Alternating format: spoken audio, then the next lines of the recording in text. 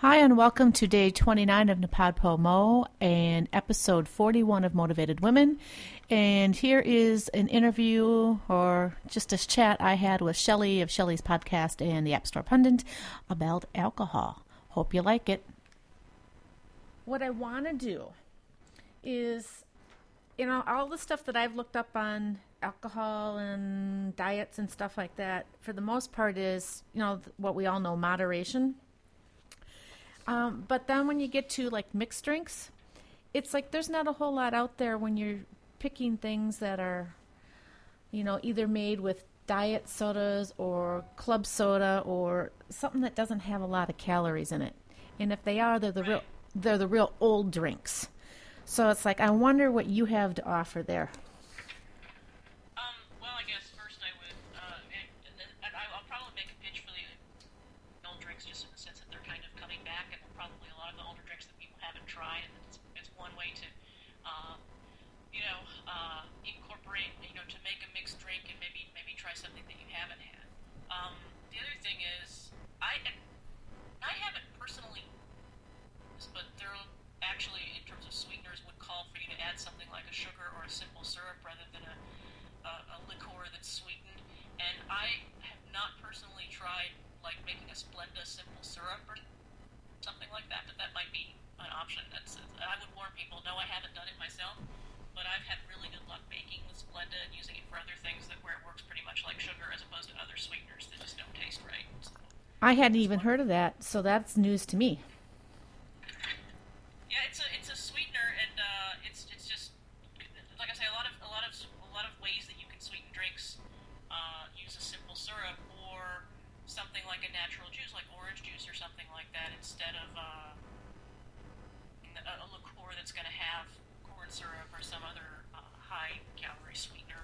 Right, there's one of the things I looked up gave me basic calories when you looked at like wine versus hard liquor versus the liqueurs. And just your plain old chocolate liqueur has 155 calories in one serving. Whereas if you're looking at, say, a light beer, you're around 100 calories.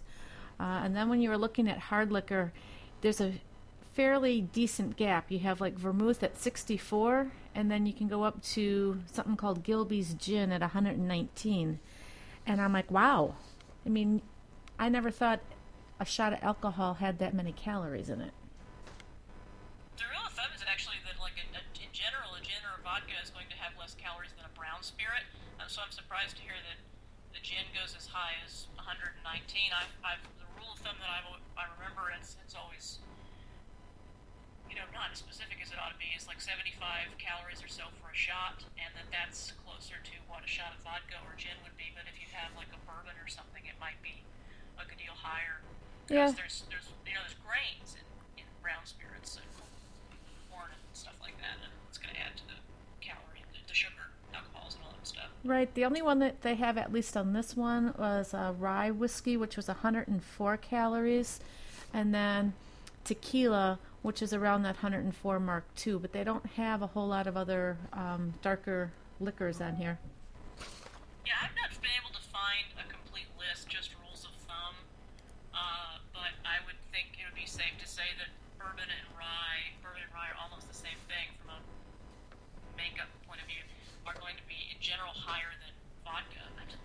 That gin thing throws me, unless maybe it's a sweet gin, because I think the thing with gin is, since a lot of people don't sort of care for it, it may be that there are gins out there that are sweetened or have additives that add calories, because just a straight ahead gin that's made with botanicals and juniper berries and stuff like that is not going to inherently have that much calories. That kind of reminds me of rums these days, because most rums are flavored.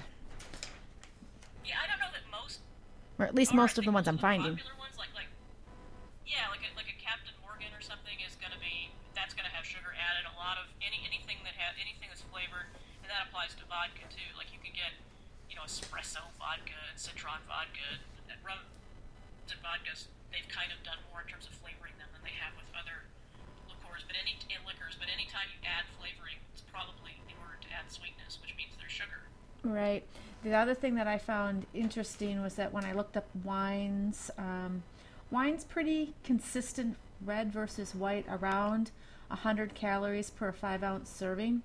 What floored me though, because at least the champagnes that I've had have been sweeter, is that champagne's like 65 calories for a 5-ounce serving. Comparatively, I thought it would be much higher. That is interesting. Yeah, and I can't really explain it. And there's champagne versus you talk about I guess sparkling wine in general. So it's not that like something that's a real champagne and inherently have a different calorie content because it's the same case with white grapes. It's the same kind of grapes. So, but that is weird that there's that difference. I don't know why that would be. Yeah. Drink more champagne. The one site when I looked up just basic drinks on diets, they said the best low-cal drink out there, at least mixed drink, was a Bacardi in Diet Coke, which was less than 70 calories, which is great for the people who do drink carbonated beverages. But my problem is that I gave up carbonated beverages. So it's like for me to find something to drink, I'm stuck with a mixed drink or drinking a shot of something or just falling back on a wine. And it's like you were saying, there are a lot of drinks out there I think that I would probably like, but because they're older and nobody makes them or they don't make them, quote, the correct way, they take all these shortcuts that they're just not easily accessible to find as options. Yeah, and what happens is even a drink that is supposed to be made without a lot of added sugar, because when you go to the bar and you see them pulling something out of a soda gun, it's because they have a sour mix or some other kind of mix that's already had sugar pre-added to it. And the bartender doesn't even have any idea what he's pouring for you, really, unless you get the drink like a whiskey sour. The way it's supposed to be made is whiskey, sugar of some kind, and lemon juice. But the way it's typically made is whiskey and sour mix.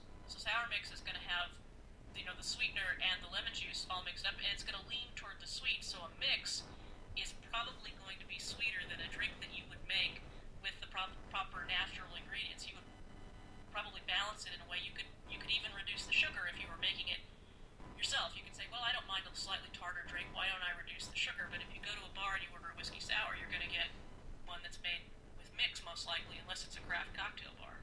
Right. I know way back when I was, 16, 17 years old, our family has this yearly Christmas party, and my uncles and my grandmother got me started on apricot stone sours. And if you drink an apricot stone sour the way it's supposed to be made, it's not that bad. It actually, to me, tastes really good. But if I go anywhere else, except for that bar or a bar I know that makes them the correct way, all they're mixing it with is orange juice and sour and the apricot brandy. And it doesn't taste the same at all. And calorie-wise, it just goes through the roof because of the orange juice and the sour mix. Yeah, and also you're not really sure about whether the apricot brandy is of high quality and whether because the super cheap brandies out there that have additives. Mm-hmm. I mean, you can get like $9 and $10 bottle of brandy. Oh, that's really great, and also doesn't always tend to taste all that great. But oftentimes there's some kind of additive because they expect people to use that maybe in higher quantities and want it to be sweeter, and so I guess that's the one argument for the old style. There's a cocktail renaissance going on, and people are getting the old style drinks, but that's the sort of thing that is mostly in high end cocktail bars. If you're just going to a sports bar or whatever bar is in your neighborhood or something like that, you can't count on being able to get fresh juices and sweeteners that are not as intense as say in a mix would be. So that's the hard part. Unless you're making it yourself, you don't know what's going into it. Right. So what drinks are nice out there that are coming back that we're going to be seeing and maybe we should try? Well, without regard to say, I mean, you could always have something like a Manhattan, which is just vermouth and whiskey. Now that's a brown spirit, but there's two advantages to a Manhattan. First of all, it's almost always made the same way. They're not going to add sugar to it. It's just not something that's done for a drink like that. And the second advantage is that even though it does have a spirit in it, the second ingredient, vermouth, which is a mixture of sweet and dry vermouth,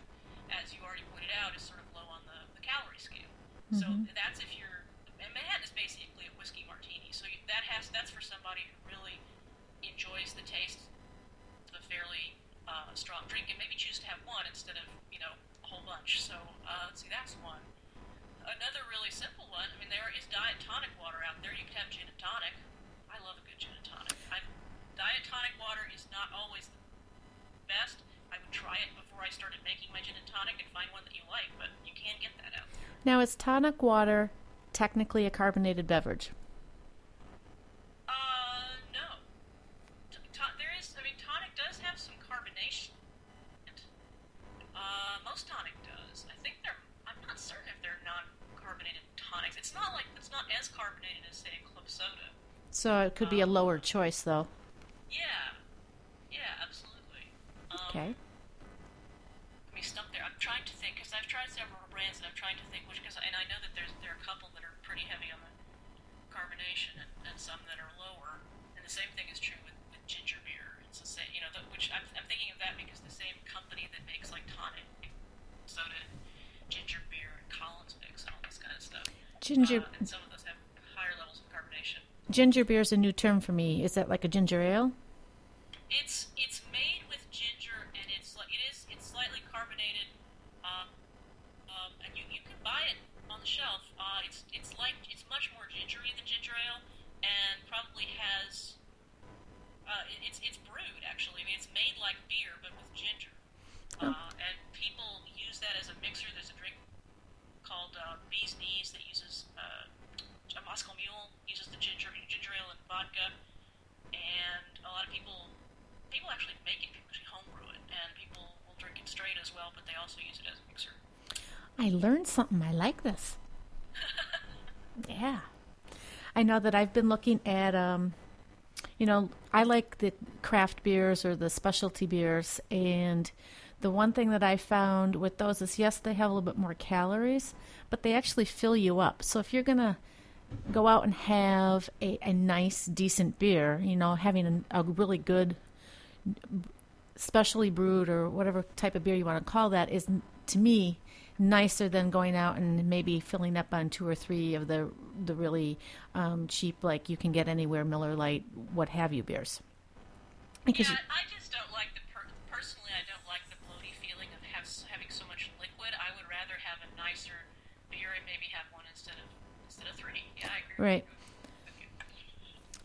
Let's see. The other one. I can't tell you what the calorie content is, although I will say that as a really sort of wide rule of thumb, it's probably true that darker beers are going to have more calories and higher alcohol beers are going to have more calories. You are correct on that. That I looked up today. They said one of the craft brews are usually 2 to 3 times more calories than the light beers, but there's more flavor and you'll get filled up more so on one of those versus several of the others.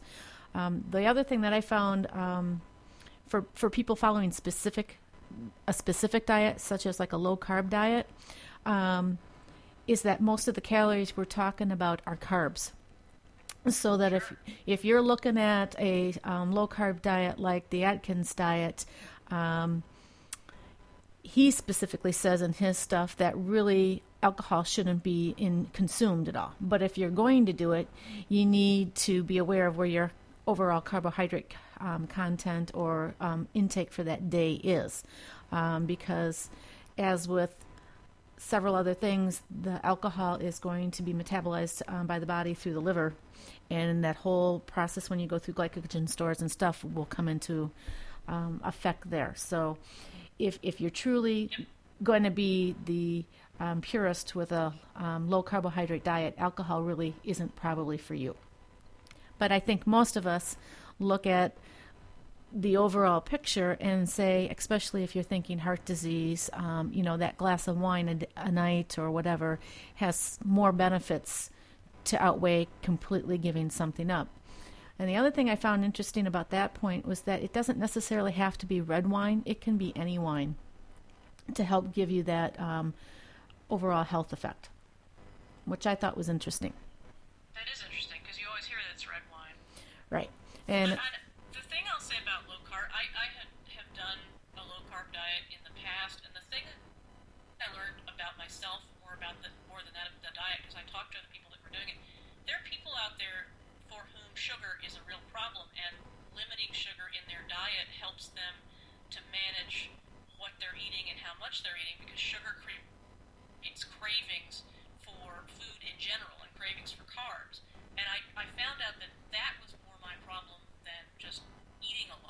I was consuming a bunch of sugar, it made me want to eat or drink more, mostly eat more. And there were other people for whom it was just carbs in general, so I kind of said that backwards.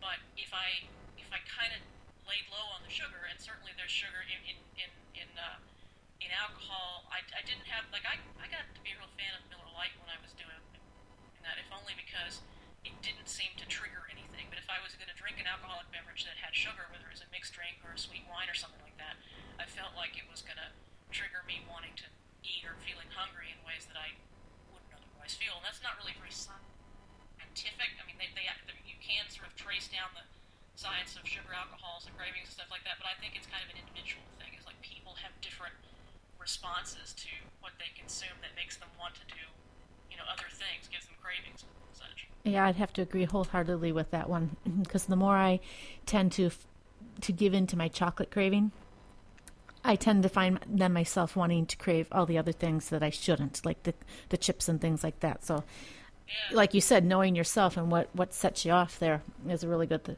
point. I'm trying to think of anything else that we can say about alcohol and what to do with it. I guess I would probably make the point again about fresh ingredients versus mixers, because of things like fruit juices and stuff, because you can, even though fruit juices certainly have sugar content in them, you could weigh the benefits of fresh juice from a health point of view, so it's not completely empty calories if you're going to consume that. If you're going to have an alcoholic beverage and you want some way to mix it up and give it more flavor, consider using a juice rather than a mixer that has a lot of added sugar in it. Not that that mixed drink is going to make you healthy or anything, but it's better than stuff with corn syrup in it. Right. It's knowing your. Then I think that, Go ahead. And then the point about liqueurs and other things that have a lot of cream in them, like there are there are drinks that have milk in them. There are this time of year we're all thinking about Baileys and Irish coffees and things like that, and those are deadly in terms of calories. Mm-hmm. As my favorite is eggnog. So we rarely buy it, because that would be my trigger. I would buy the eggnog and I'd want to mix it with whatever I have on hand, and that would get me into a spiral. So that's like a. I like an Irish coffee, and it was funny because I never was much of a Bailey's drinker, and then I had fairly a few years ago somebody fed me a drink or something with Bailey's, and I was like, this is pretty good. I like it. It's got cream and alcohol. What more could you want? Bailey's is very good too. Not good. Yeah. And I Kahlua and it's the same sort of thing, because a coffee liqueur, in order to make that into a yummy drink, they put a lot of sugar in it. So this sort of fun, delicious winter beverages, it's not the alcohol that adds. In general, it's not the alcohol. It's all the good cream and spices and things that go with it that might kill you in terms of calories. Mm-hmm. Now, I know that you took your bartending class this past year. Do you have any comments on what a good overall resource book for drinks would be? Let me think about that. It kind of depends, because most of the books that reading for that class were actually classic cocktail books, and they were sort of bringing back the older drinks. I mean, there's a great one if you want if you want just crazy super old nostalgia drink. There's one called the Savoy Cocktail Book, which was written in the 30s. It's still in print, and that's just if you want to see, if for some reason you really want to know what people were drinking in pre-prohibition times, which I kind of did for that purpose.